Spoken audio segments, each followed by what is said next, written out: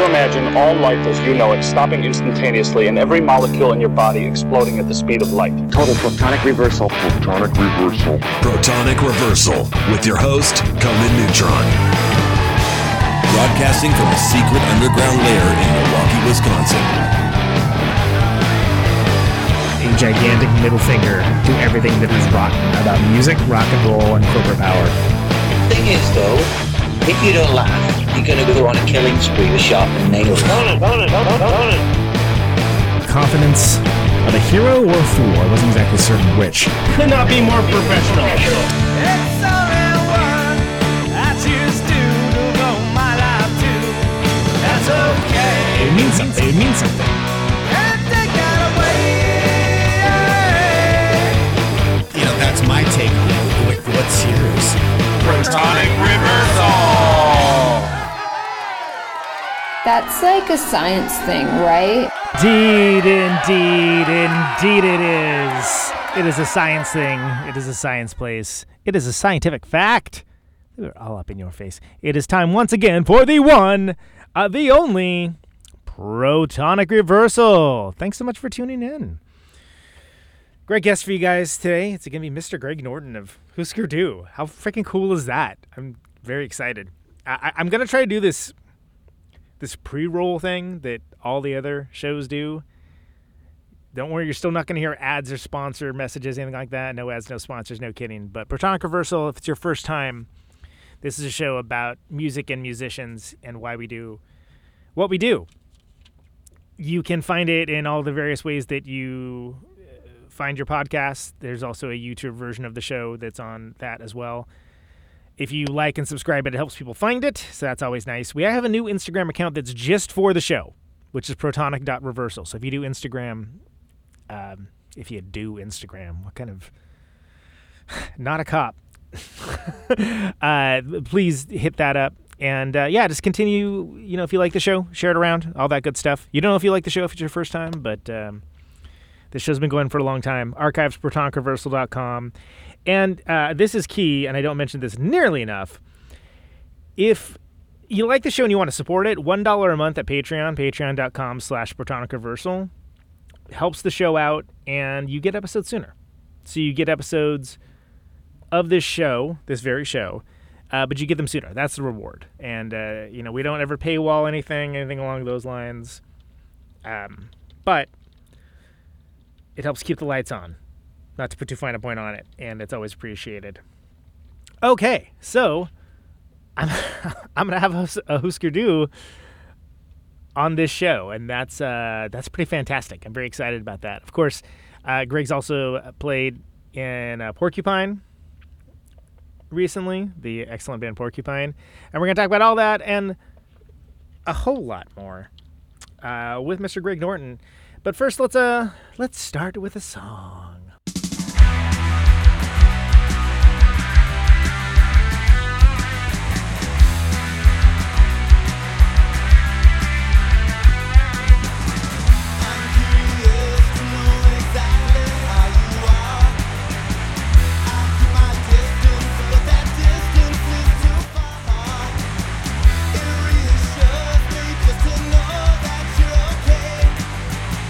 But I don't want you to go on me.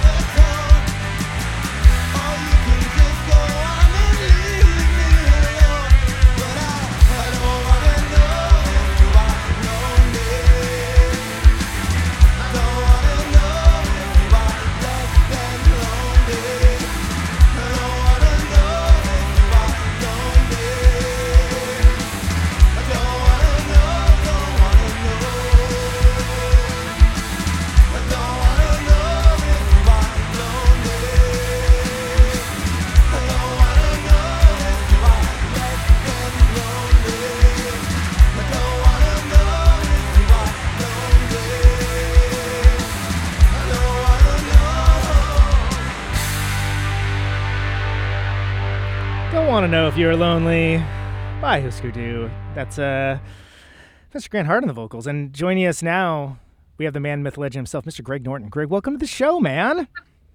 Hey, thanks. Can you hear me okay? I can hear you great. I was thinking about it this week, knowing that you were going to be on, and I would say that for me, Hüsker is like the in the great pantheon of like the power trio bands. Like you guys brought so much energy and personality, as well as the fantastic songs to what you're doing. But it's something that it's weird that when you think of like the traditional non-punk rock path of like rock and roll bands, like, oh, you have the lead guitar player and you got the lead singer, this and that. There was something so cool and utilitarian about the way you guys did it. Did you guys have that in mind when you first started, or was it more of a functional thing? Yeah, I mean, we really didn't plan anything out seriously. We were just three kids that got together and started playing music. Our very first few gigs, we did basically we were a covers band with one other guy, and then but Bob Grant and I really liked playing together, so we started writing our own material, and that's basically how Hüsker became. So it was the first band I was in. Same with Bob. Wow. Yeah. So it was. We didn't really have any grand scheme or any plan, but obviously there are a lot of power trios that we've always loved, and actually you look at a lot of the bands and they're power trios. They just have a lead singer. So right. Look at the Who, they're a power trio. Roger Daltrey just happens to be up in front. Zeppelin was a power trio with that's true. Robert Plant. So really, guitar, bass, and drums. That's what more do you need, right? Yeah, and a good song always helps too. And you guys, the songs, thanks. The songs hold up, which I think is something that one of the reasons why the band endures and lives on in the hearts of people, not just that were there, but in younger generations as well. Uh-huh. I think that we were talking earlier. One of the reasons why I wanted to kind of go into New Day Rising was because just one of my favorite rock and roll Freak Factor 9 moments is Robert Palmer covering that. Yeah, I know. Isn't that bizarre? Somebody sent it to me years ago, and I was like, "Aha, that's funny." And they're like, "No, it's for real." I'm like, "What? Really?" Right. Yeah, it's one of those things. I discovered it kind of the same way. It's like somebody I can't remember if somebody mentioned it to me or but it wasn't until the early 2000s when I had a computer and could get on the internet and all of a sudden it's like, holy crap, this does exist. What the hell? Did you ever know how that came to pass? How did he come to know you guys? What the? I never really heard, and obviously he's not around to tell us the story, but I don't know how he got introduced to the song, but I think his version is kind of wild. So it's a weirder version than I would have expected. Let's put it that way. Yeah. I mean, I don't know what I would have expected, but it wasn't that. And I'm kind of glad that I heard it the way I did, which is just almost randomly, right? Right. But it also kind of speaks a little bit to kind of the weird cultural cachet that Hüsker had. I mean, you guys grounded out and forged your own path, but made these ripples and effects down the line that you heard all the way through later generations of music, bands like Pixies, Nirvana, certainly early Foo Fighters, things along those lines. And for me, again, from a historical perspective, not being there, it's sort of it's taking the energy of hardcore, but putting melody to it and making it, but still keeping the forcefulness to it. And it seems easy, but at the time, it kind of seemed like everyone was going as far away from melody as possible, right? Everyone was just harder and faster, et cetera, et cetera.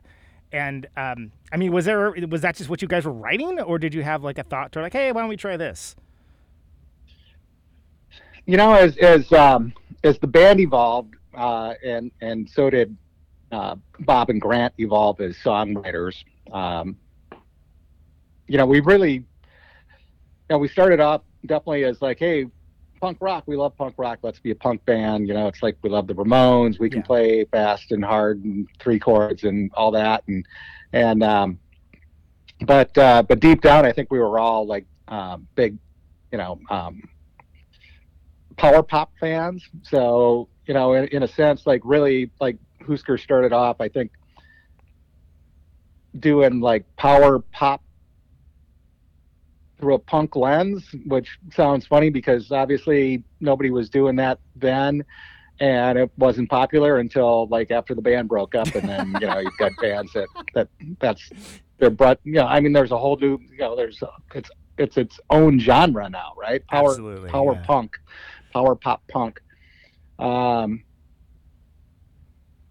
We had a lot of influences, but some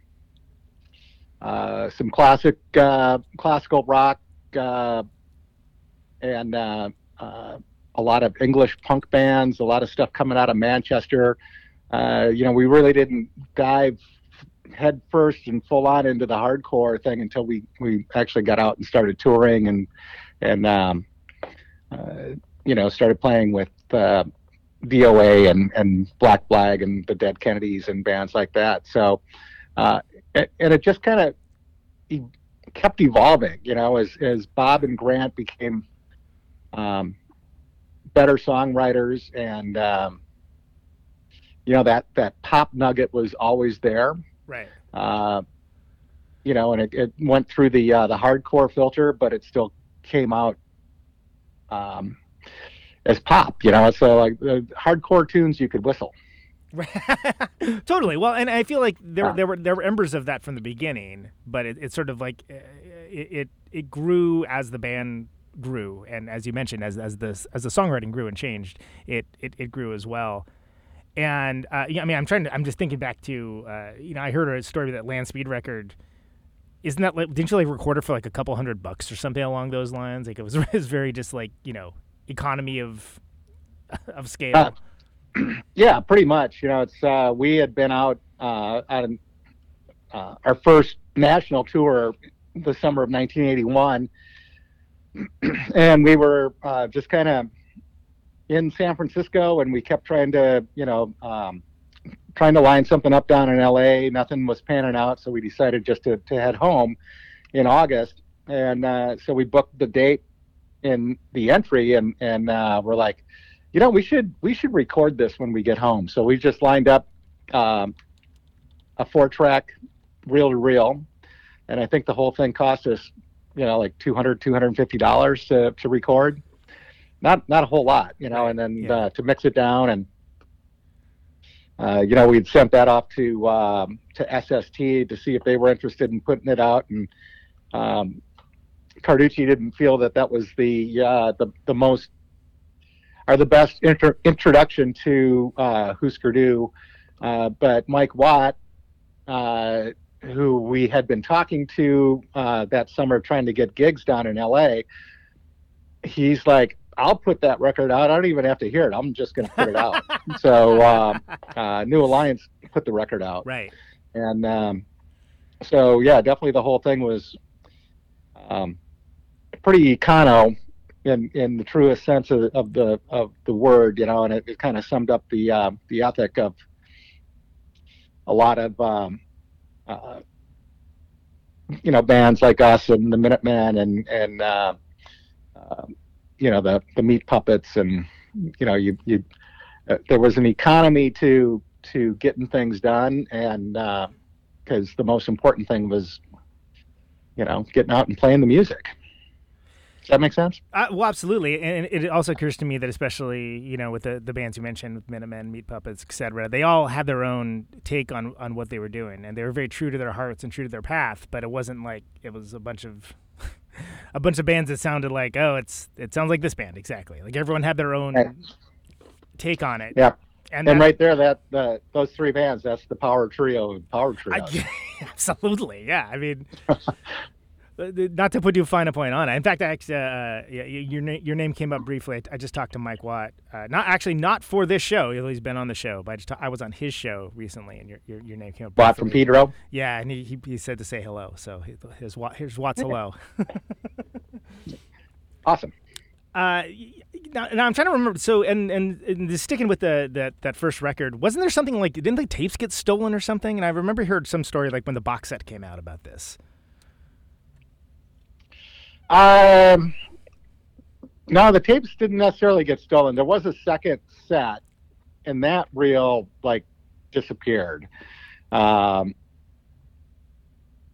I'm not sure if it ever actually resurfaced or if we just, used a cassette copy of the second set. But there is material on Savage Young Do that's from that same night.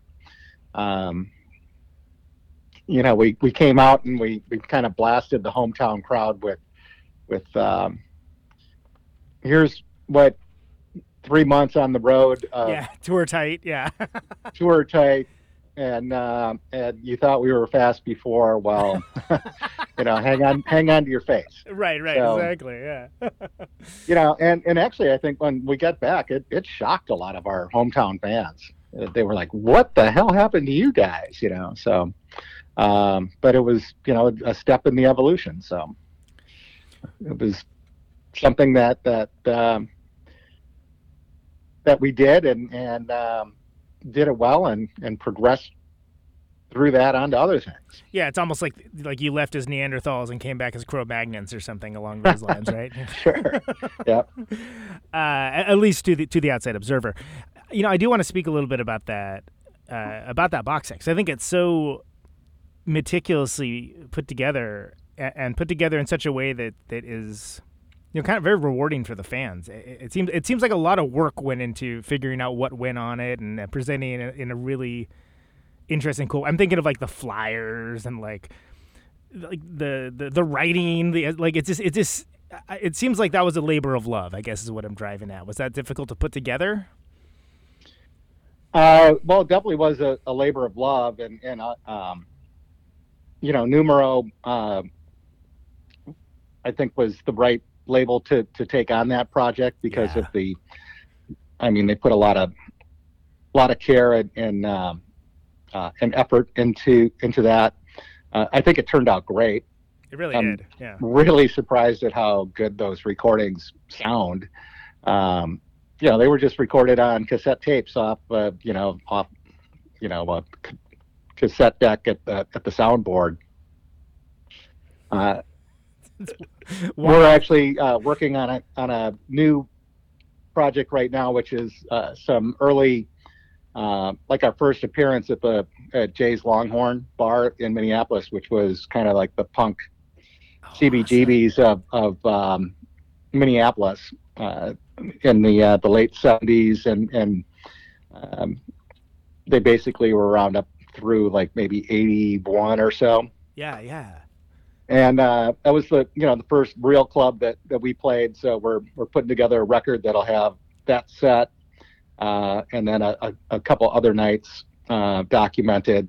And just listening through to the stuff, it's amazing how, like you say, how well the stuff holds up. But I'm just like blown away by like, wow, it sounds really good. And right. And we're talking about it, it's like, well, it could be because it was a good sound system at the Longhorn. It was a good room to record in, and there were only like maybe 25 or 30 people there. Right, so, right.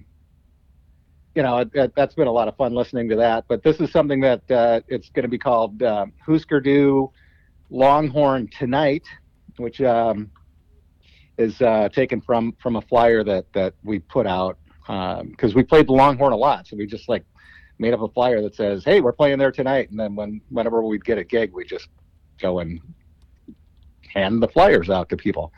And that'll be coming out later, hopefully by the end of the year, and on MVD. And it should be a double album.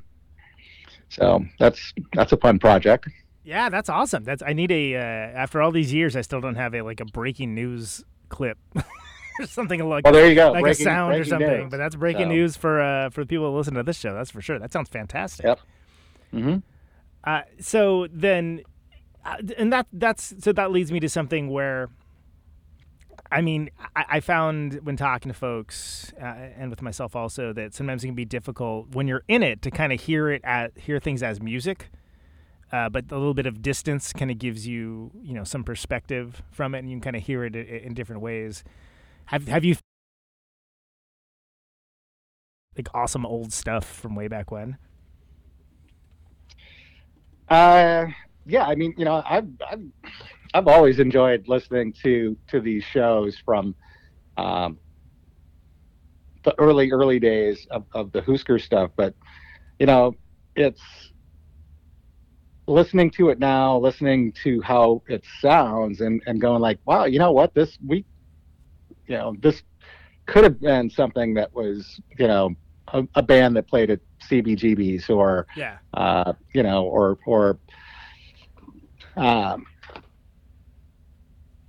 or the Marquee in London or whatever, Sure, any of the classic. And listening to it kind of with a historical take and thinking back to the punk records that were coming out then, we did a really good job of the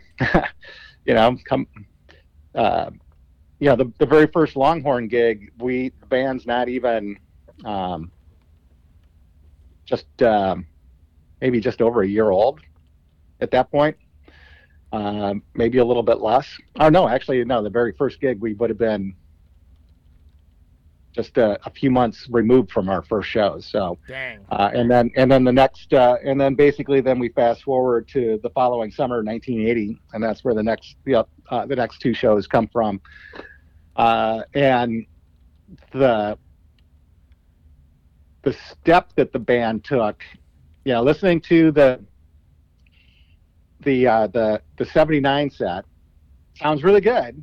But then you listen to the 80s set and you're like, holy cow, this is the same band. They sound like so much more together and polished. And, but that's all we did back then was we played every night. We played whenever we could. We would take any gig we could get, if we weren't gigging, we were practicing.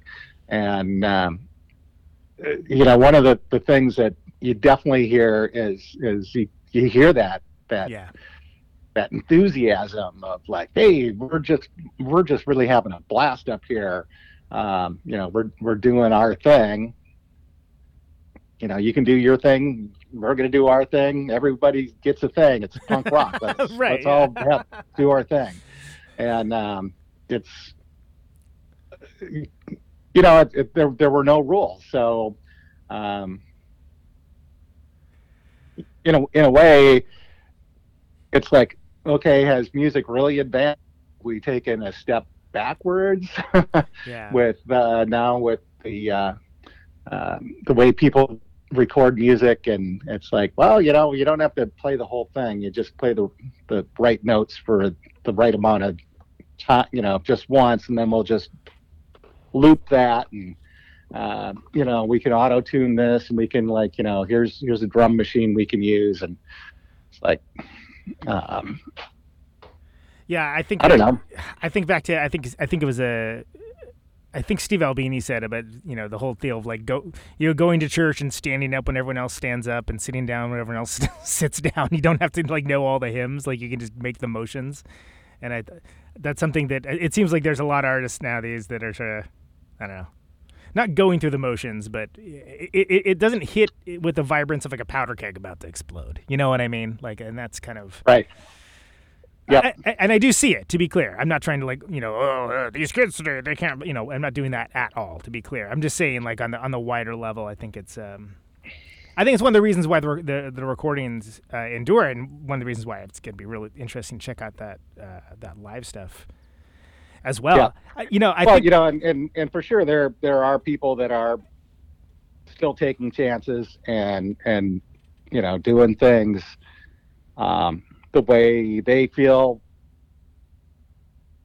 the best way to do it. But there is also a lot of music that is just kind of churned out, and it's and it's like the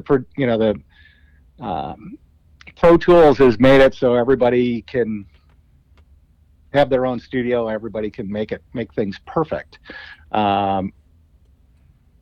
which is fine. There's a lot of fine music out there, but is it going to hold up to the test of time, or is it going to be something like in 20 years we'll listen to it and it's like, oh yeah, that's from that's that. Yep. Remember when we were doing that year? That's when everybody was doing that. Yeah. You know? That was auto-tune was in that year, or this was in that year. Yeah, exactly. Yeah. This is going to seem really left field, but when did you land on what I can only call your signature facial hair?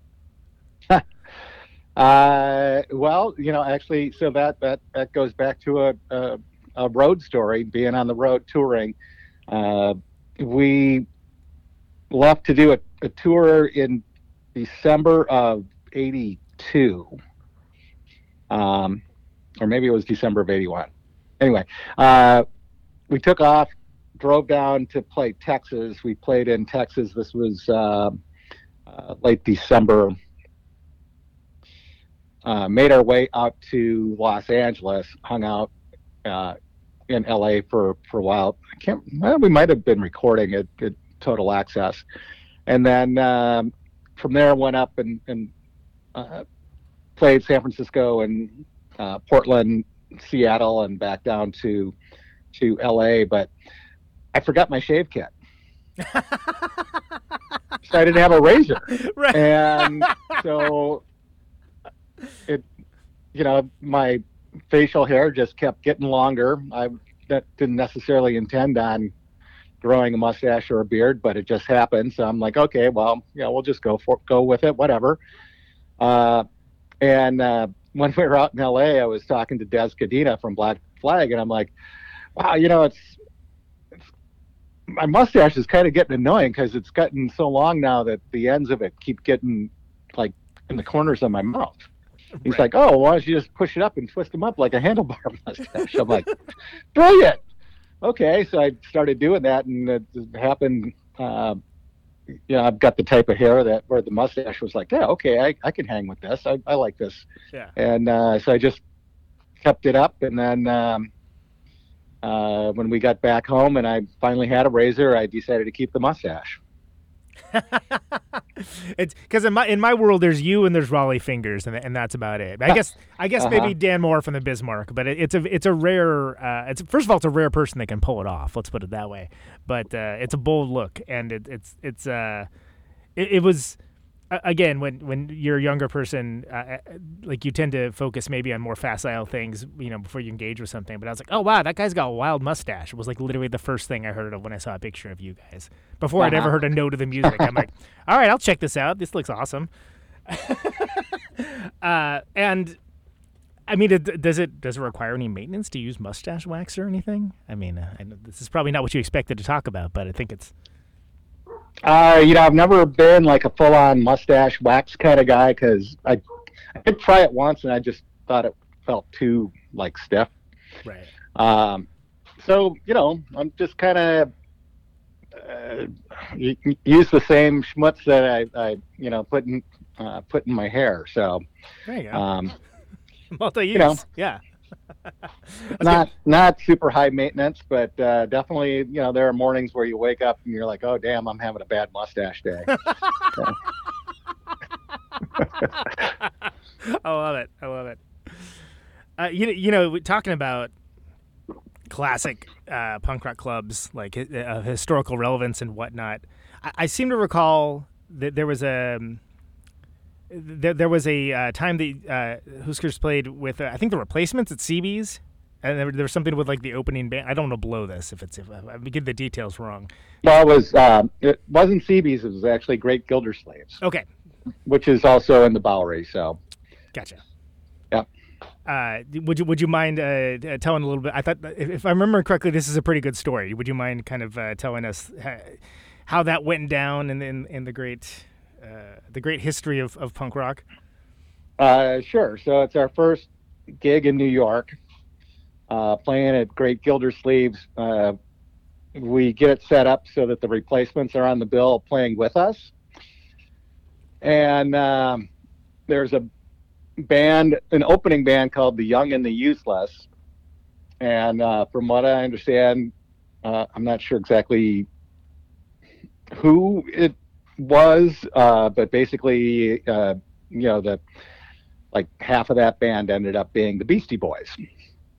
But this is before they, got into, the hip hop and beats and stuff like that. So they were just kind of just your average generic, hey, we're a dumb punk band type of thing. And, we played and it was an okay show. It was okay, attendance. It wasn't packed or anything like that. And at the end of the night, the replacements didn't get paid anything. And then I'm like, well, so you're not going to pay those guys? I was like, nah, we didn't really want them on the bill type of thing. But you guys did, so we put them on. And then it's like, well, what about the opening band? Did they get paid? It's like, yeah, they got $1. I'm like, you paid them $1? And he's like, no, it's $100, stupid. I'm like, oh. It's like, all right, my first experience talking New York. Right, exactly. Got the lingo. Guess, so, yeah. Yeah. So that was that. I guess I could say the Beastie Boys opened for us, but they didn't really. But it was an interesting insight into clubs. It's the only time we played Gildersleeves, but there were definitely a lot of clubs that kind of operated that way. If they didn't have to pay somebody, they wouldn't. I hate to break it to you, but that still works that way sometimes. Oh yeah, probably. Which you know, I'm sure, but it's. Yep. But I think that might also have been the same time where we John Giorno met up with us and took us over to meet William Burroughs. Holy moly! For the first time, and so Burroughs had a loft space in the Bowery, and there's some photos of us posing with Burroughs and John Giorno. And we went on to visit Bill Burroughs a few times in Lawrence at his home in Kansas, but that's the only time that we got together with him in New York.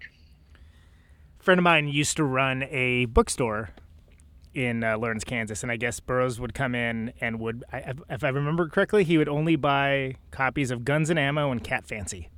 Those are the two magazines that he always would pick up. Yeah. That doesn't surprise me. Yeah, when we got over to his house, he's like, well, geez, I guess they don't really have any refreshments to offer you except, I guess there is a little bit of vodka and there's some warm, flat Diet Coke there if you want it. Like, I think we're good. That's a pass, Bill Burroughs. Thank you, though. Yeah. That's amazing. I love to picture that. That's he seemed like quite the character. Let's obviously immense talent as well, but yeah. Right. Tell me about, if you can, Everything Falls Apart. I think that's it's true, isn't it? Yeah. It's a true statement. Yeah. Yeah. I mean, as I get older, I keep going like, man, that sure is right. Do you have any thoughts about recording that record? Yeah, I'm actually love that record. I think it's our first full-fledged studio experience. We recorded that out at Total Access with Spot. I don't know. It was just a lot of fun to record it. I think there's some such great material on it. I don't know. That record has always held a dear spot in my heart, probably because it's our first full-length studio release. Yeah, and I think it clocks under 20 too, right? I mean, it gets in and gets out. Like there's no fat on there at all. It's just all right. Lean muscle. Yep. Did the well, and I think that was remastered for the box set, if I remember correctly. I mean, I think there was a few a remaster of the original. If I had it in front of me, I could tell you, but I don't. I believe you are correct. You mentioned, going around and just playing everywhere, all around everywhere, and doing it as the circuit was kind of being created. It was DOA, Black Flag, you guys, playing to different kinds of audiences, playing in different kinds of places, with a band called Hüsker do. There's umlauts in the name. I mean, did you get any?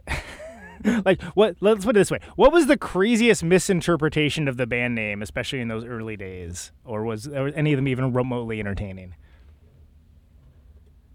Well, there was always the the Hüsker do, but so there is a story that in Bob's book that he talks about, but it's a gig that actually didn't happen. But if it would have happened, the promoter didn't. So this was something that the DOA's manager Ken Lester was trying to set up in a gig in Reno, and it would have been DOA and us, and probably 7 Seconds, and I'm not sure who else.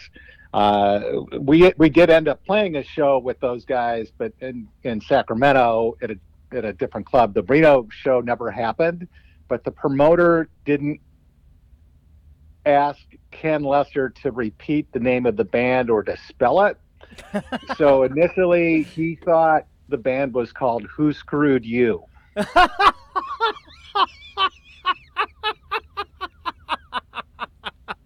Oh, man. Yep. Wow.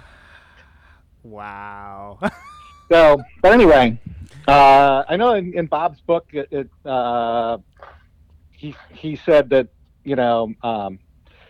oh yeah, and then we did this gig where they called us Who Screwed You, but that was actually didn't happen.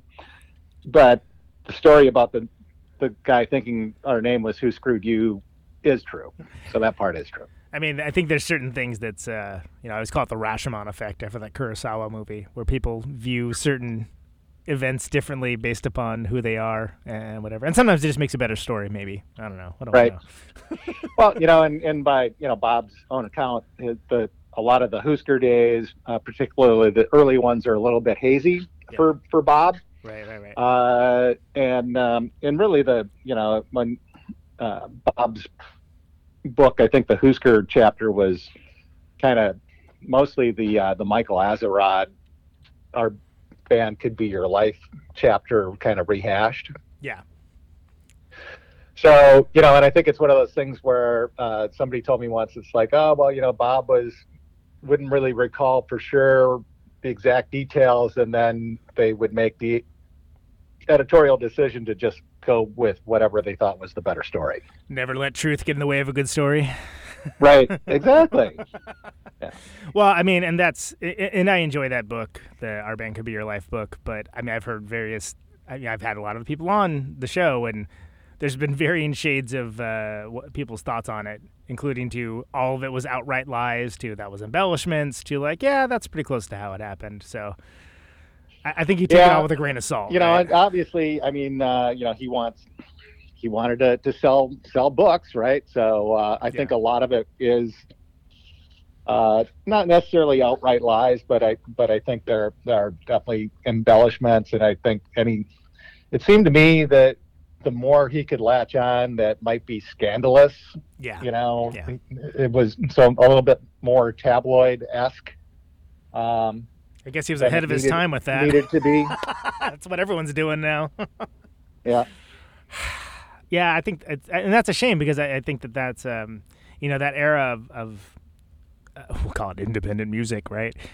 There's such a thirst for knowing more about it for the people that weren't there. I mean, even me, that's a grade level above me. That all happened and was pretty much on. Everyone was on to something else by the time I was involved in it. So I have our historical records, and then I think the listeners of the show, and there are many young listeners too, where it's the difference in time is between when you guys started and when the Beatles were a band or something, where it's like, right. Oh, that's like from a different lifetime. Okay, that's hard to grasp sometimes. Yep. Metal Circus, that's the one that's got. So I played It's Not Funny Anymore. and that's got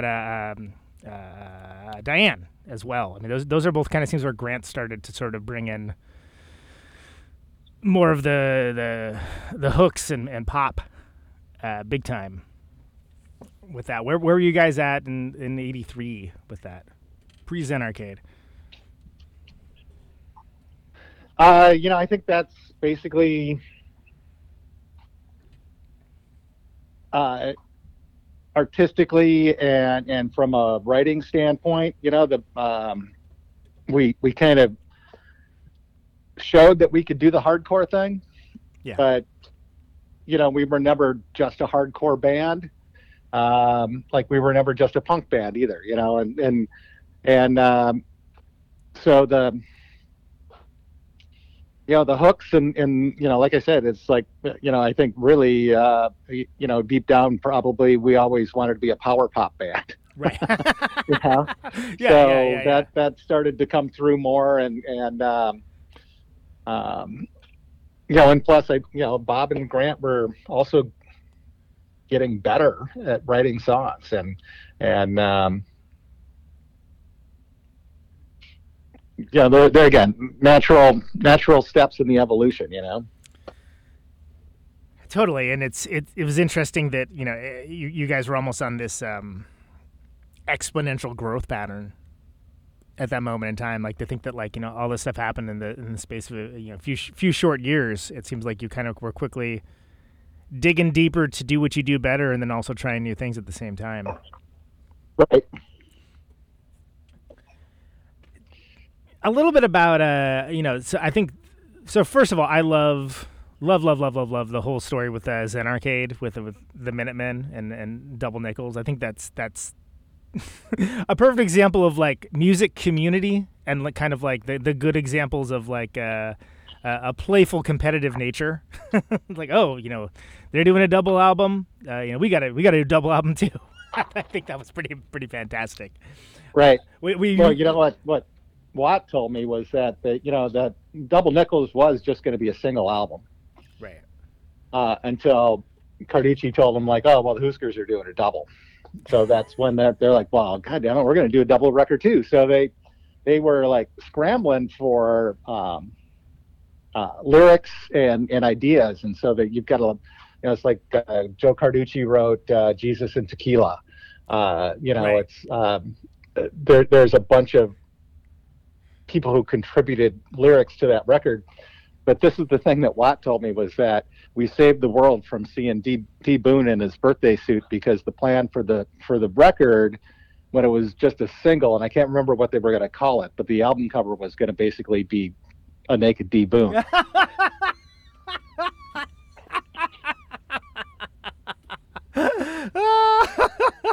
Wow, that would have been a bold move for sure.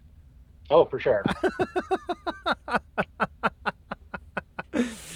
Well, and that's that's a perfect example of as much as the early Hüsker stuff is totally kick ass. Like that was sort of like you guys created your own universe with that record. And was there a thought towards like, was there a master plan, or was it just were you guys just firing all cylinders and let's go? I mean, what it's such a wild record in that way. On Zen Arcade? Yeah. Zen Arcade, when we started putting that together and started writing the material and started talking about the record, it's like, the whole thing just kind of fell into place as the whole story. So we were like looking at it like we were writing a rock opera, Oh, sure. Yeah. So, I mean, there is a story thread and arc through that whole record. Yeah. So yeah, no, that was intentional. Yeah. I mean, was that along the lines of like, well, the Who did it to good effect. Why don't we try what we do at that? It was an audacious. I mean, it's an audacious album today, frankly, but I mean, especially at the time, it kicked open a lot of doors in that way. Yep.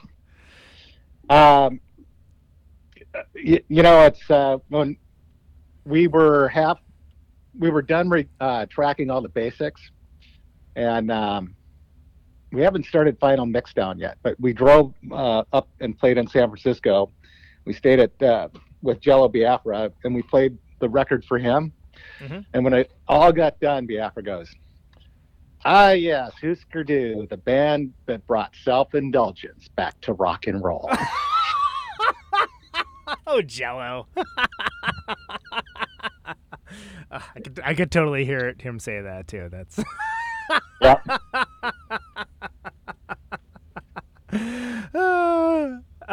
There's there's a wide swath of like type of songs there on that record as well, but it also has the immediacy of, like, it doesn't sound like you guys were doing a lot of takes. It sounds like you're kind of tearing through everything too.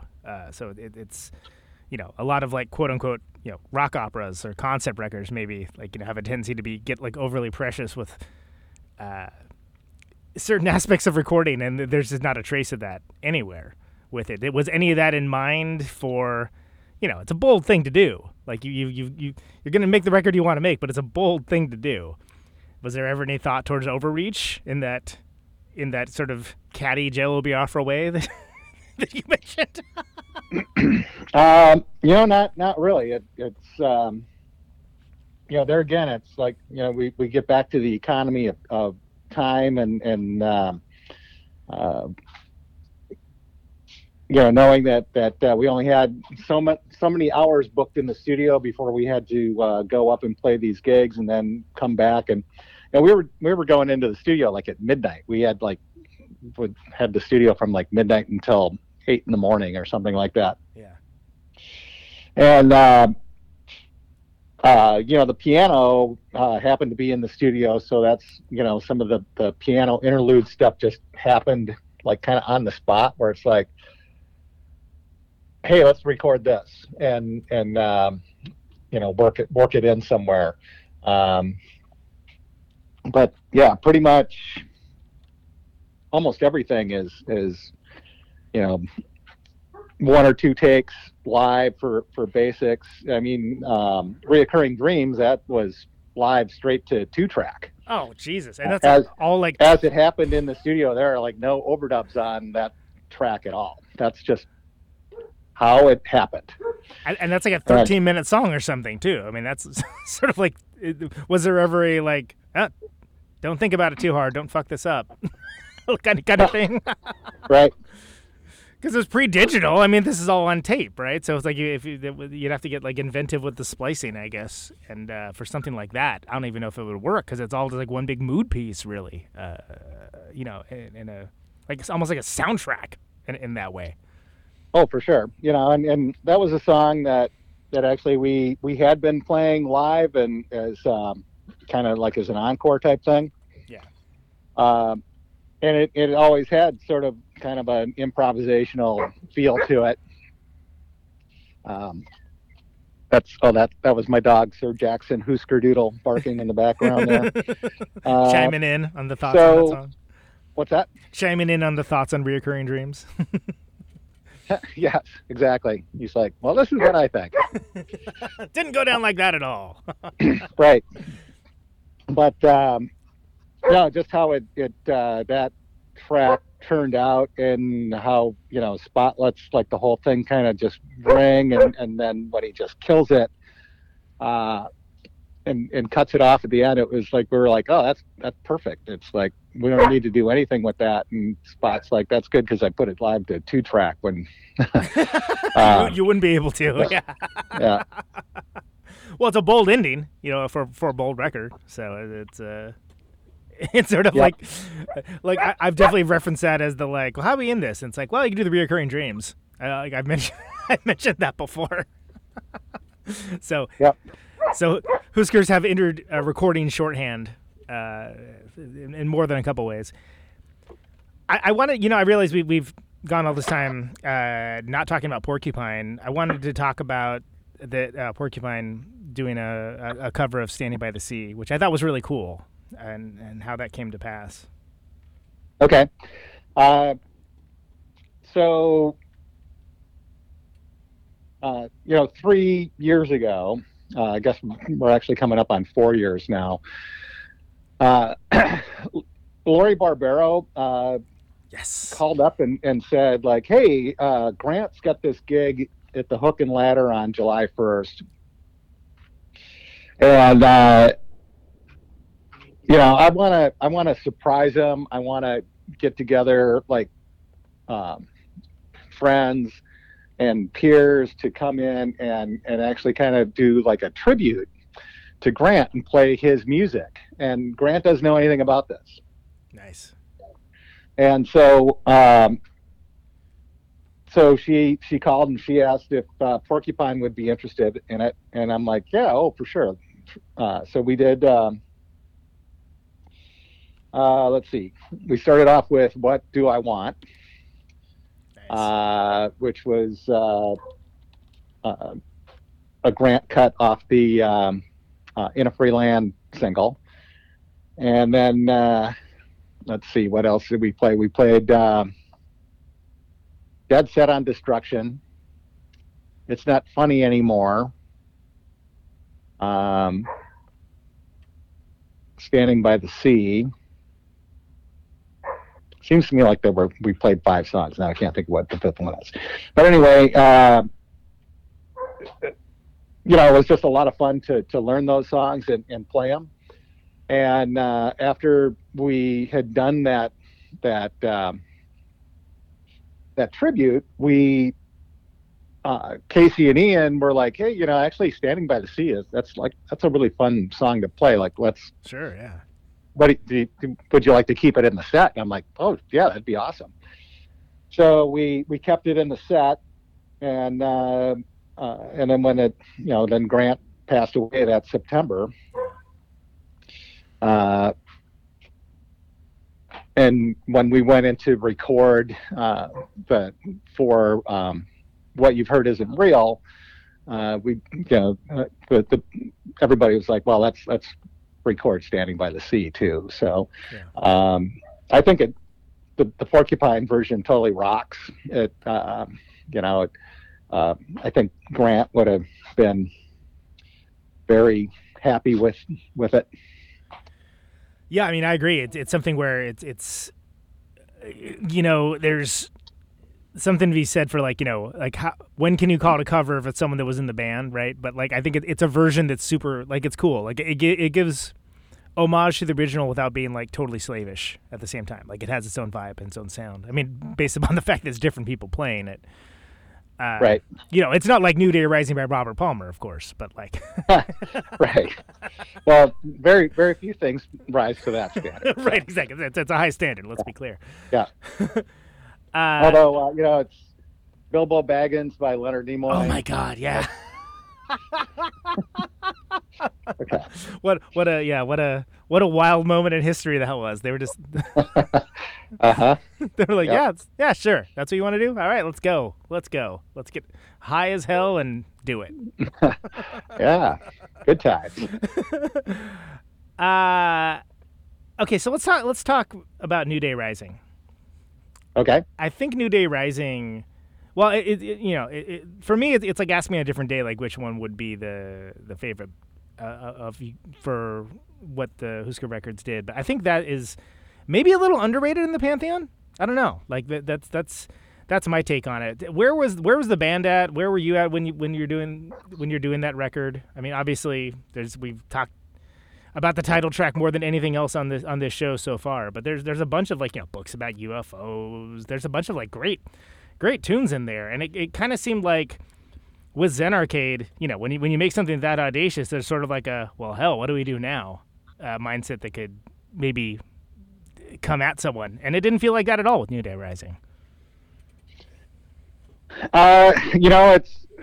So we were a band that was always touring the record that we were about to record sure, instead of touring the record that we just released.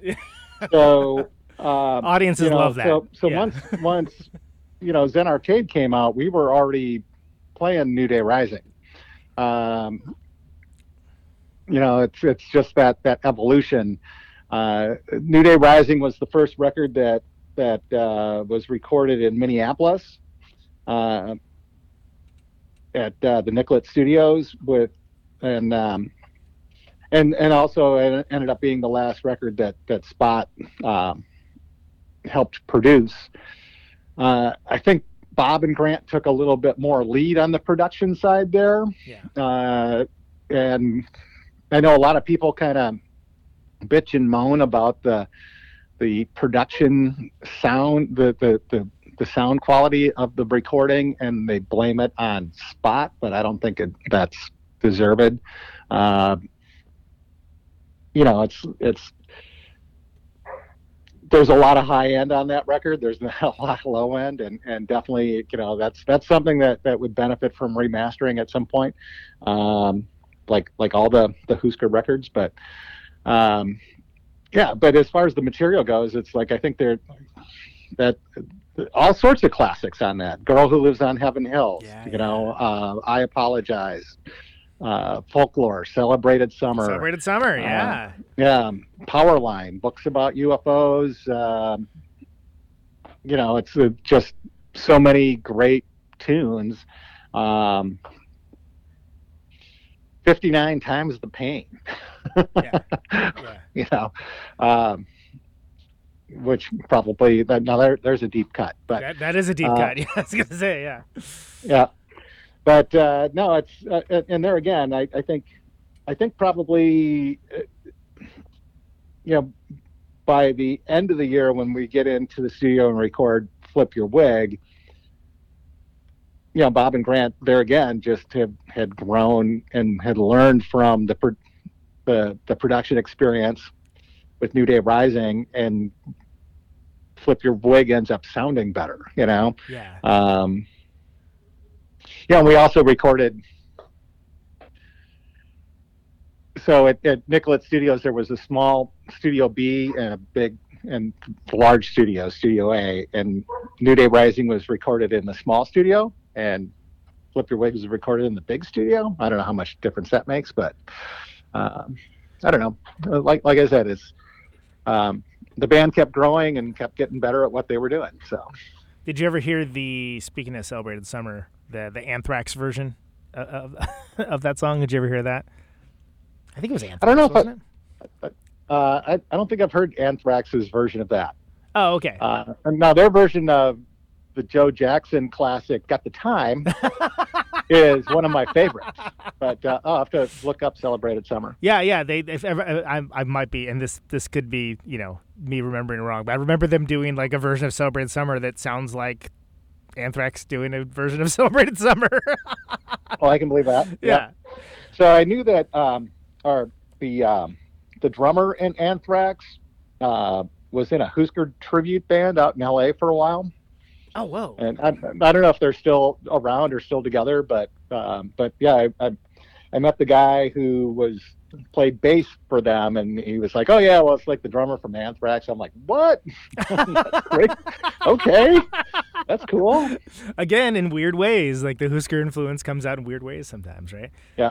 That actually reminds me. Wasn't there that Hüsker? I don't know if it was a one-off, but that Hüsker tribute band in Chicago. The Hüsker Dudes. Yeah, yes, the Hüsker Dudes. That's great. How could I forget that? Jesus. Yeah. No, those guys are great. They haven't played together in quite some time, but I actually went down there. They played a gig that happened to fall on one of my birthdays, and so basically drove down and showed up at the gig. It was like, "Hey, what's up?" Yeah, so of course my plan was just to show up and surprise them, but Toby, my wife, actually gave him a heads up that we were coming. Yeah. But they're super nice guys. Love them a lot. They actually came up and played a gig in St. Paul at the Turf Club. Oh, the Turf Club, yeah. After that, and yeah, they haven't done anything together in a while, but I thought they really did a great job. Was that wild? Like just seeing these songs and these guys playing it. And obviously, it's not going to be exactly the same, but that's got to be a bizarre experience, a unique experience. Yeah, it definitely was a unique experience, and they actually were playing stuff. I was like, damn, we never played that live. Pulling in the deep cuts. Yeah.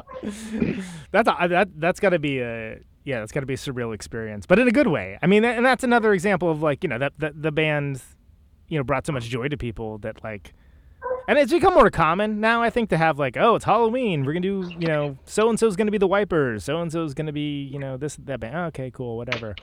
But when it's done with a level of dedication and love, I think it's something pretty special. And, oh, for sure. And yeah. I don't know those guys, but I think they're like, whatever, 1 degree away. And like when that happened, it was before I lived in Milwaukee. I was still living in Oakland, but I was like, wow, that's really cool. I was like, that's a good idea.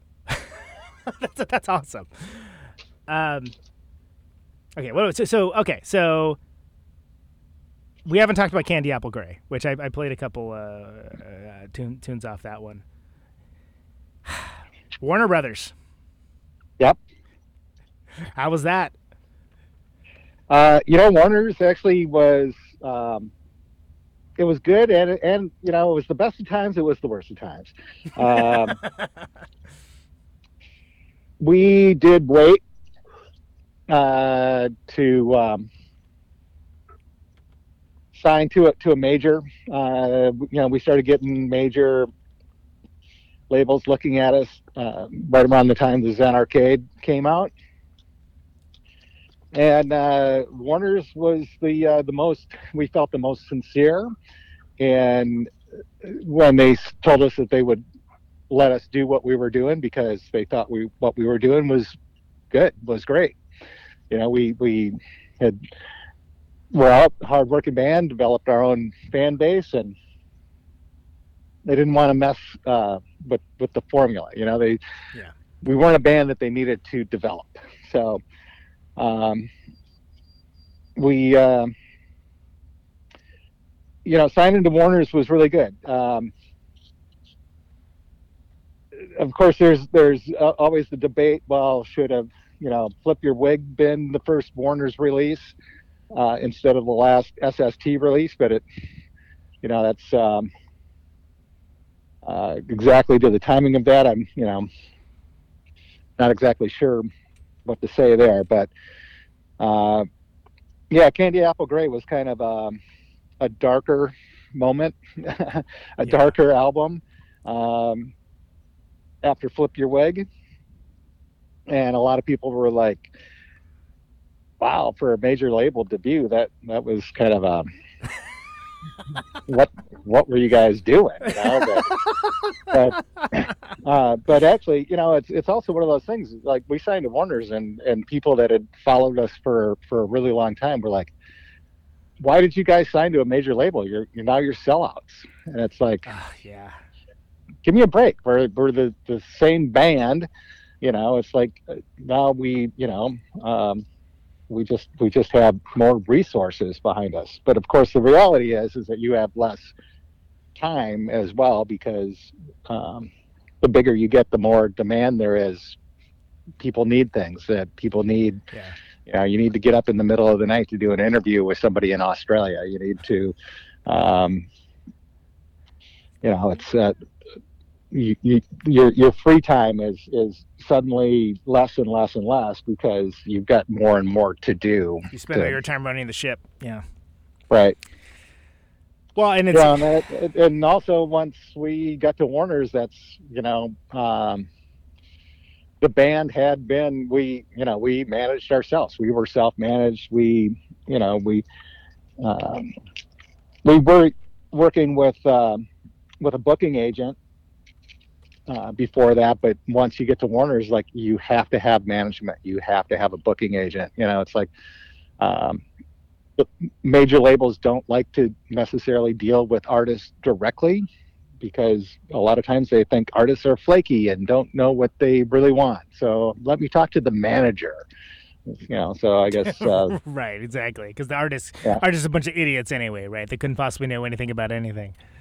Right. So, and there again, it's So on one hand, it was you've got more demand on your time. You have, but on the flip side of that, you actually have more time though, because all the stuff that you were always doing is now being done by somebody else. Right. And so now you're kind of going like, well, what the hell am I doing? So it's, I don't know, it's a weird dichotomy, a weird, less is more, more is less. I don't know what I'm talking about now. So yeah, well, there's that one's got, there's a bunch of acoustic guitar on that one, but then it's also got Don't Want to Know If You're Lonely, which is one of my favorite Grant Hart songs. I mean, that's like, a ripper by anybody's estimation, no matter what era or record it was on. Like, that song's great. Well, Dead Set on Destruction, I think, is another really great Grant song, and Sorry Somehow. Yeah. Or was that on Flip Your Wig? No, that was on. That's on Candy Apple Gray. Yeah. Yeah. Mm-hmm. Well, and it didn't sound. I mean, it is a darker sounding record, which is interesting because it isn't like Flip Your Wig is like Sunshine and Light necessarily, but it's also like of that. Well, I don't know, the wit and the wisdom that always cheers me up. That's a good point. That's a good point. At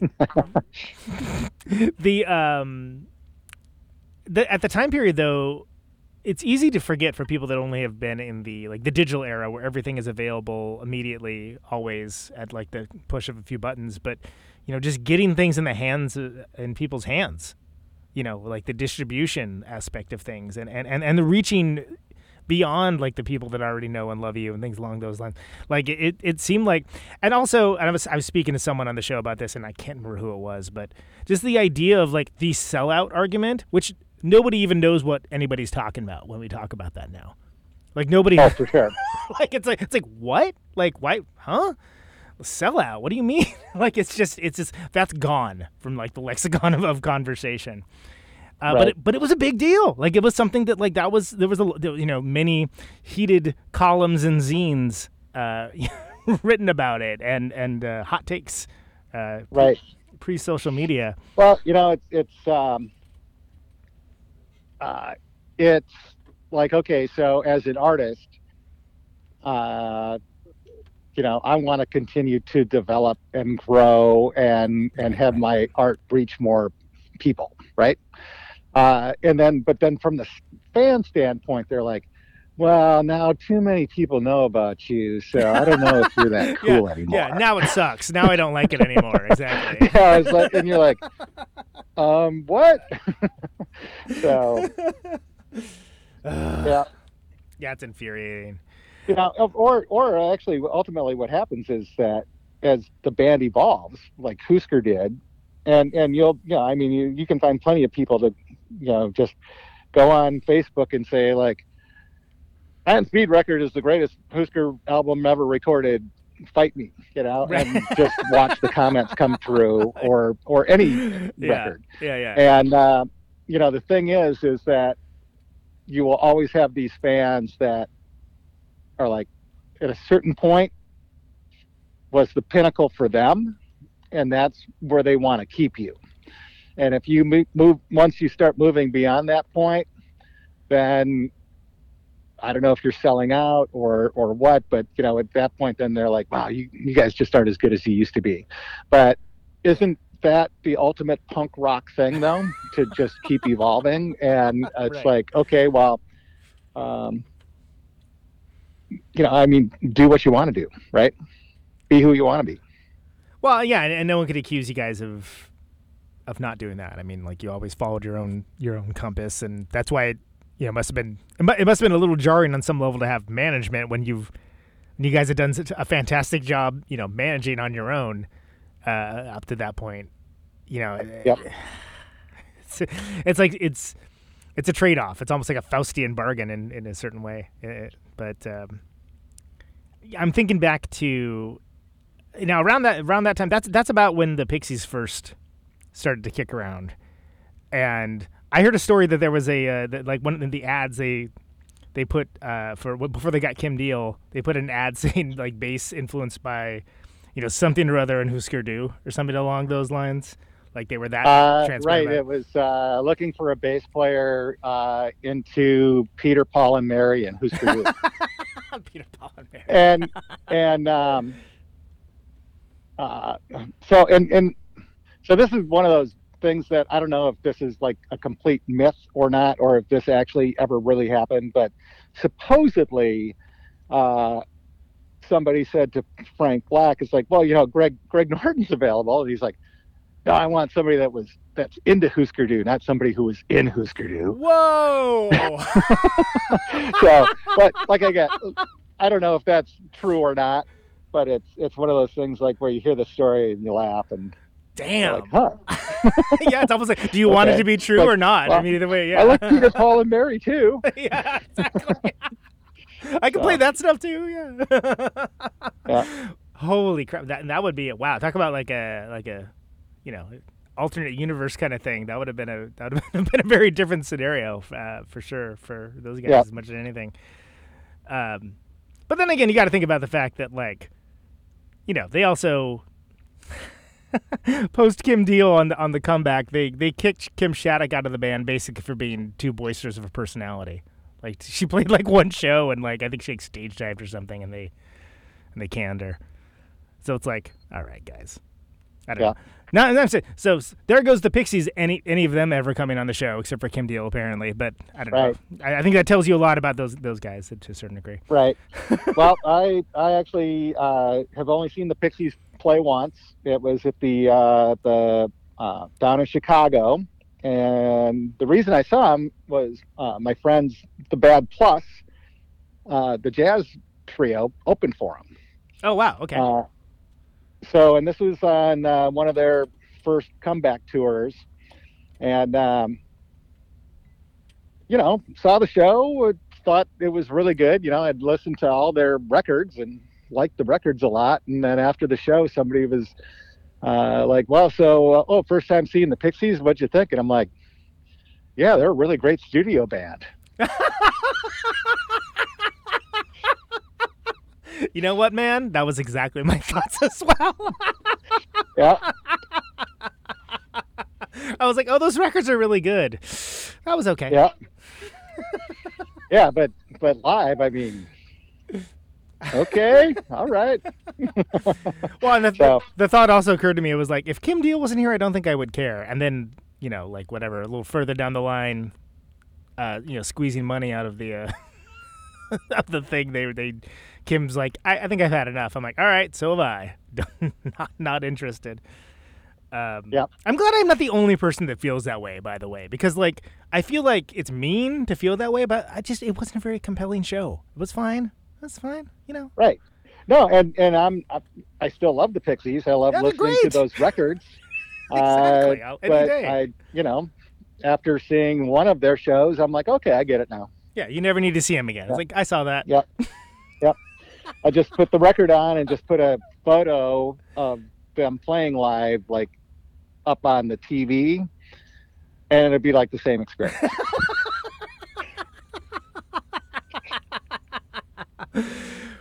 Damn. You're not wrong. You're not wrong. Okay, let's we've gone through all the rest of them. I guess we should talk about Warehouse Songs and Stories also. Okay. So yeah, Warehouse, another double LP, which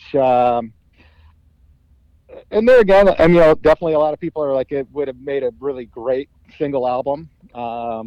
They say most people say that about any double album, though. Well, that's true, but it's funny because you fast forward, a decade later, and CDs are out, and everybody is like, "Oh, what, your CD? Like, you just put out a CD and it's only 45 minutes long? Like, what are you, lazy?" Yeah, it's you got 40 more minutes of music you can throw on there.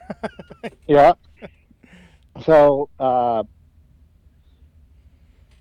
There again, I think there are a lot of great classic tunes on there. These Important Years and Ice Cold Ice is such a standout. But in a way, I had just basically kind of gotten back into writing, I was okay with being the third best songwriter in the band. I was totally fine with that. As putting a lot of effort into it, and then it's like, yeah, okay, yeah. Oh, you got a song. It reminds me of reading an interview with George Harrison where he's like, there was John and Paul, and granted they were, Lennon and McCartney, they were the main songwriters, but he's like, I put a lot of effort into My Guitar Gently Weeps. I thought it was a really great fucking song, and they basically gave it like 1 or 2 takes, So on one standpoint, it's like I can totally relate to that. It's like, okay, I know I'm not the primary songwriter, but in a sense, I guess the Bob and Grant had already kind of started the breakup, so to say, between and material wise and stuff. So I don't know. It's a good record. Of course, obviously when we were recording it, I didn't know that the band, nobody knew that the band was going to be done for within a year or so. I don't know. I don't know if I want to go on too much more. No. You don't need to. But I think there's some cool stuff in that. Like I said, I mentioned Ice Cold Ice, and I think that and that always, I think it's a great song because it's got that, it's got that back and forth, like it makes no sense at all. And then I like it because have the fade out, and then it just hits with that last chord. Like it's a bratty thing to do, but I love it. Yeah. I think that's well. Really cool. We were convinced that was going to be the song of the summer. It rips. Why wouldn't it? I know, right? Well, playing that on commercial radio back in 1987. Yeah, a little too early, I guess. I don't know. I guess. Well, 91 would have been when that kind of those doors opened for a brief moment, right? Yep. Could you, wild left field turn, but I feel disingenuous if I didn't ask after it. You were running that restaurant in Red Wing for a while. Was that a good experience for you? I mean, my understanding is you're not doing that anymore, but right. Actually, yeah, I got back into working in restaurants after the band broke up, and a couple of years after the band was done, I met Lenny Russo, who is one of my best friends, and he's actually one of the top chefs in the U.S. I mean, the guy's been nominated for James Beard Awards numerous times, and I was working in a restaurant where he was the chef, and he kind of talked me into the back of the house, and I just started learning how to cook and really kind of took to it. So I kind of owe that path in my life to Lenny. I really enjoyed, working, doing the restaurant thing. I don't miss it. I don't miss the hours or the physical demand of the job, but you miss customers, you miss regulars, you miss, camaraderie and things like that. But I really enjoyed that part of my life. But I did go, while I was becoming a chef and learning how to be a chef, I went 14 years without picking up a bass. So wow. Yeah. Wow. Yeah, there's some good some folks saying Patrick Carver, a friend of the show, saying they used to take his dad to go eat at the restaurant all the time, and he really loved it. It was a great experience for them. Okay, well, that's good to hear. Yeah, I was gonna say. Well, and that's a move. There's a few people like Mario Lawley did it from Fatso Jetson, and I can't think of. Yawning Man? Yeah. Is it Yawning Man? I think so. Anyway, he's got a really good restaurant, but it's running a restaurant's hard. I mean, for sure. I guess I don't need to tell you about it, but it's running a restaurant's very difficult. Right. And you're working on like, razor thin margins and people see like, oh, the place is busy. You just must be like making tons of money. It's like, no. Oh yeah, we're minting it back here. Yeah, I'm working a lot. Yep. I'm glad everybody's happy. Yeah, it's. I'm enjoying the work. That's the way you can put that. Yeah. So and then. So you weren't really playing bass for a long period of time, and then you took up. I think you were playing with an instrumental group for a bit, right? Somewhat. Right. So Gang Font, which is a band. So I mentioned the Bad Plus earlier. So Dave King is the drummer in the Bad Plus, and when I first met him, it was at a show.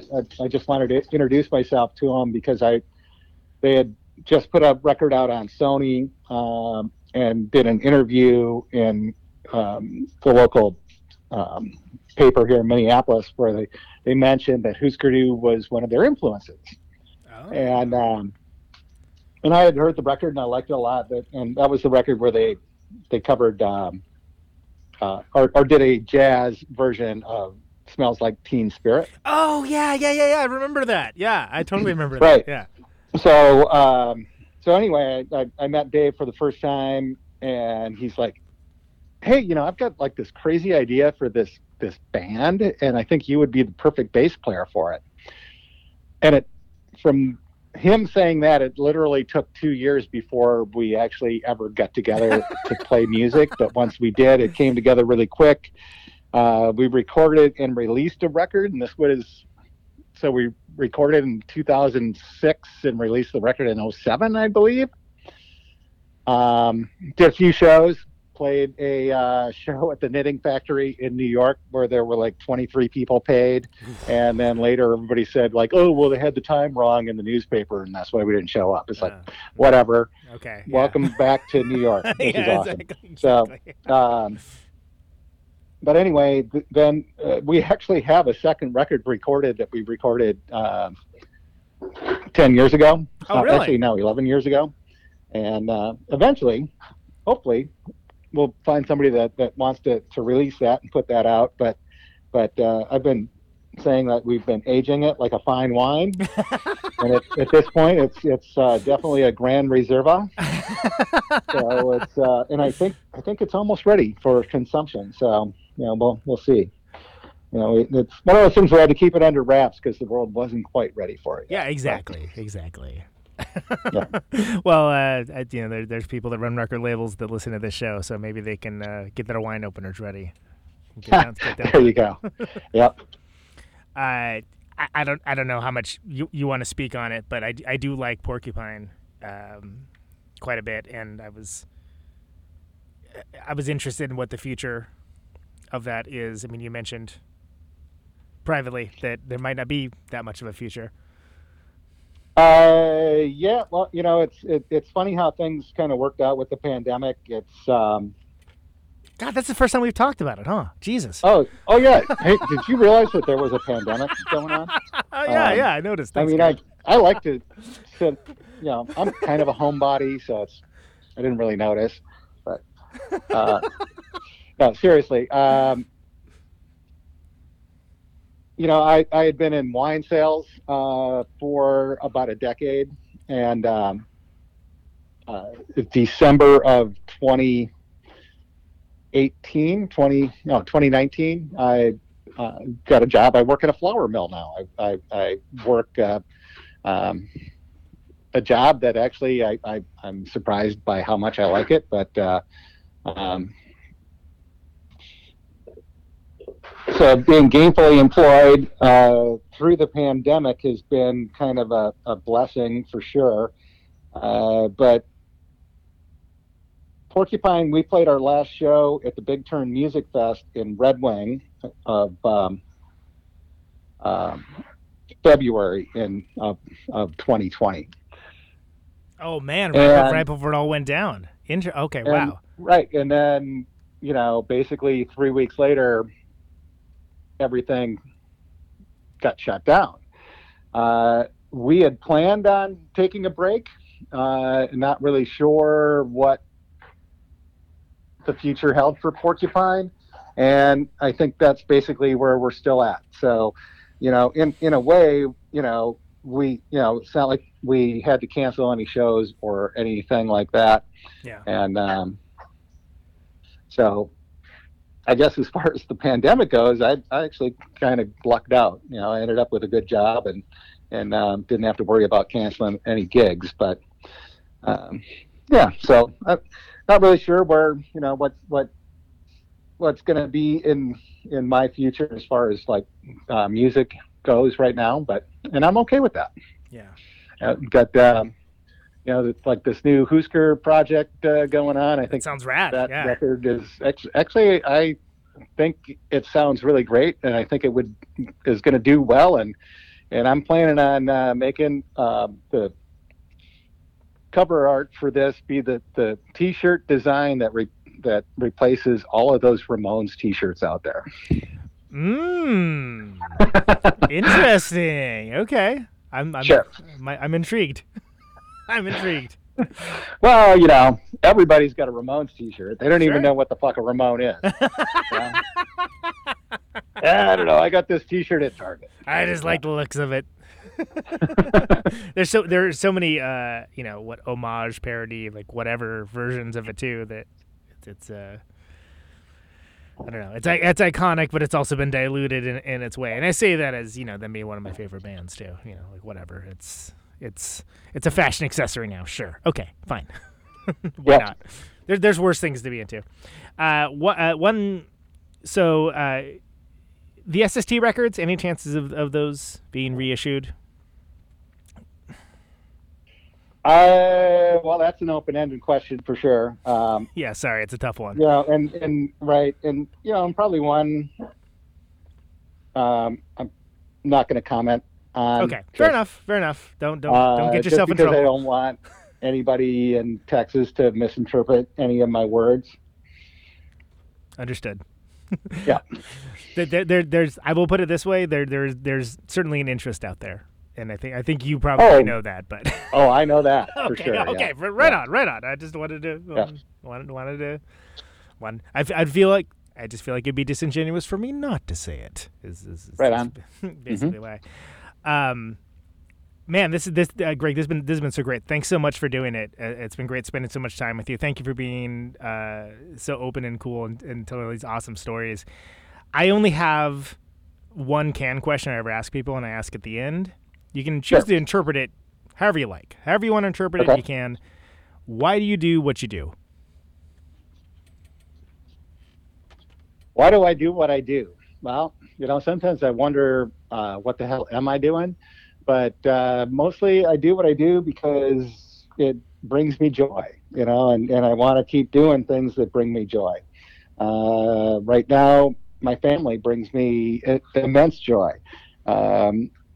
My dogs bring me joy. My job brings me joy. Eventually, I'm sure I'll get back up on a stage. That will bring me joy as well. But, and actually with Hüsker too, we always said how people would go like, well, how long are you going to do this for? And the answer was always until it's not fun anymore. And anything, it's like if it's not bringing you joy, if it's not making you happy, then maybe you should look at doing something different. It sounds so easy when you say it like that, but right there you go. Greg Norton, thank you so much. There you go. Man. Take 2 Prozac and then call me in the morning. Right. Greg, thank you so much, man. This has been a pleasure. Thanks for doing it. Yeah, Conan, thanks. It's been an awesome conversation. I really appreciate it. Take care, man. Yep, cheers. There he goes. Greg Norton. What a cool guy. Let's listen to Ice Cold Ice.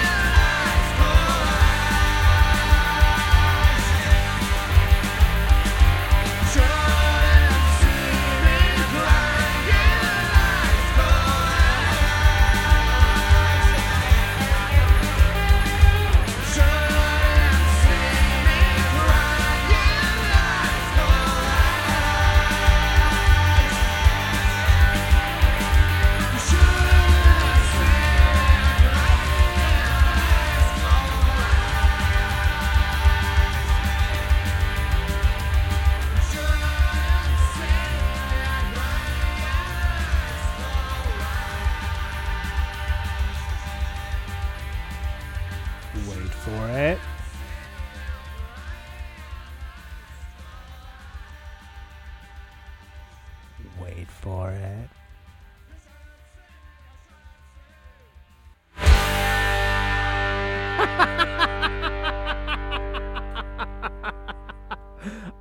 I love it. Oh, so great.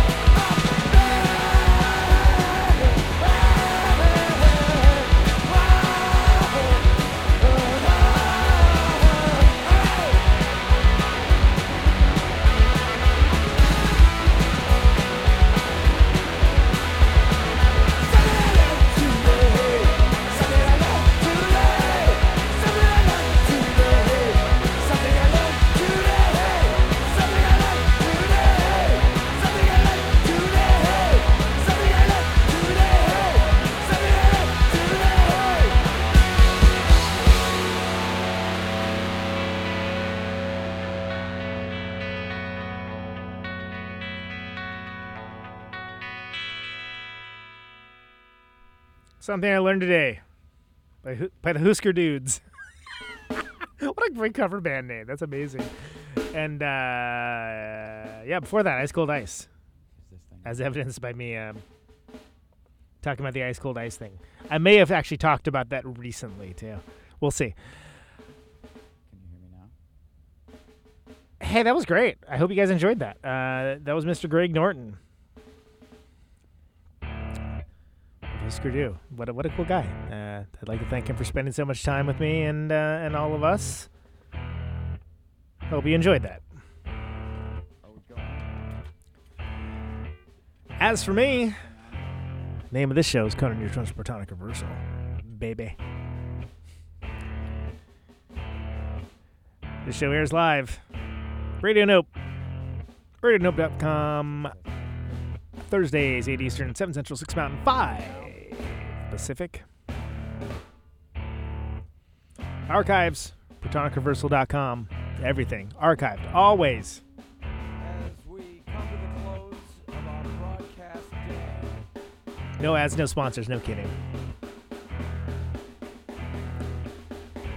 is my farewell transmission. If you like the show and want to support it and or get episodes of the show sooner, Signing off. Patreon.com/ProtonicReversal. Mr. and Mrs. America, all ships at sea. $1 a month will get you there. Anyone within the sound of my voice. Instagram, Protonic.Reversal. Facebook, Protonic Reversal Show. Twitter is still just me, Conan Neutron. I've got 50,000 watts of power. If you're on YouTube, the show has a YouTube page. Sometimes there's video. Subscribe to it if that's a thing that interests you. If not, don't worry about it. Creeping up on episode 50. It's 50. 250. Oh, Hugo Burnham, Gang of Four next week. Microphone Stay tuned. turns sound into electricity. And stay safe out there. Can you hear me now? Most importantly, Out on Route 128, you're dark and lonely. take it easy. I got my radio on. Can you hear me now? Can you hear me now?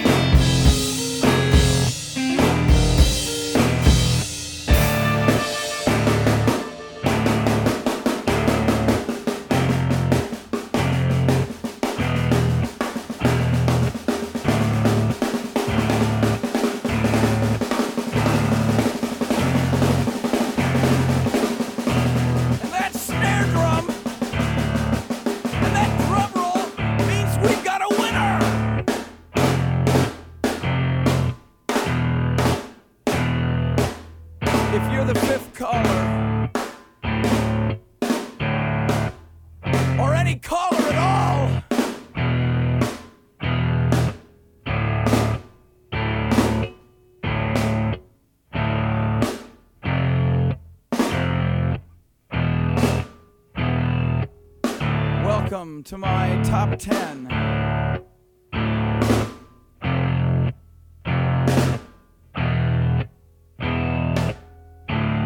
I'd like to thank our sponsor. But we haven't got a sponsor. Not if you were the last man on Earth. She was prepared to prove it. This one goes out to a special girl.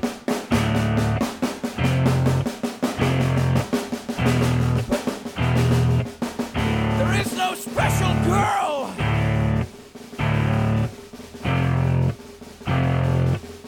It's the end of radio. The last announcer plays the last record. The last what? Leaves the transmitter. Circles the globe in search of a listener. Can you hear me now? Can you hear me now?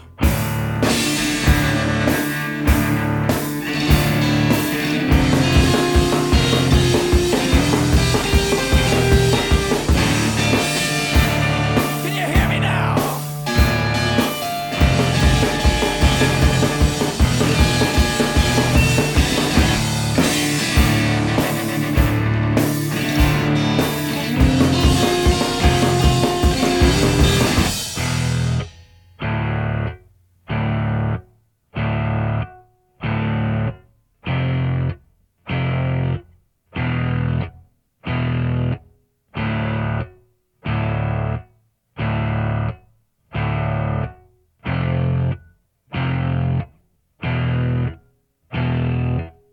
Is it really broadcasting if there's no one there to receive?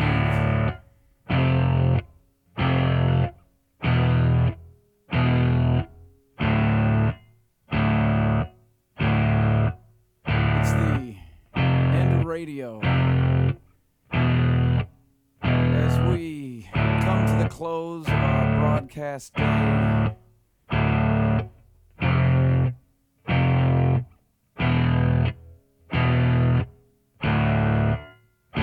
got my radio on.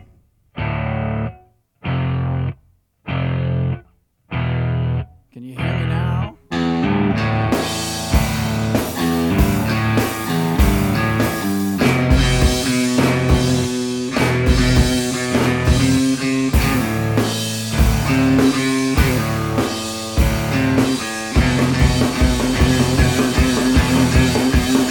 you hear me now?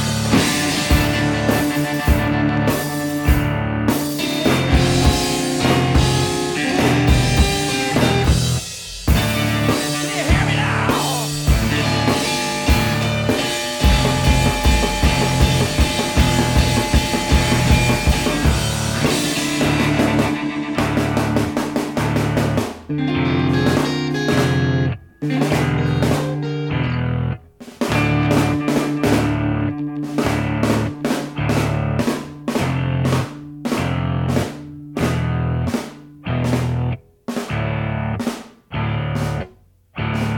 This is a test! If this had been a real emergency,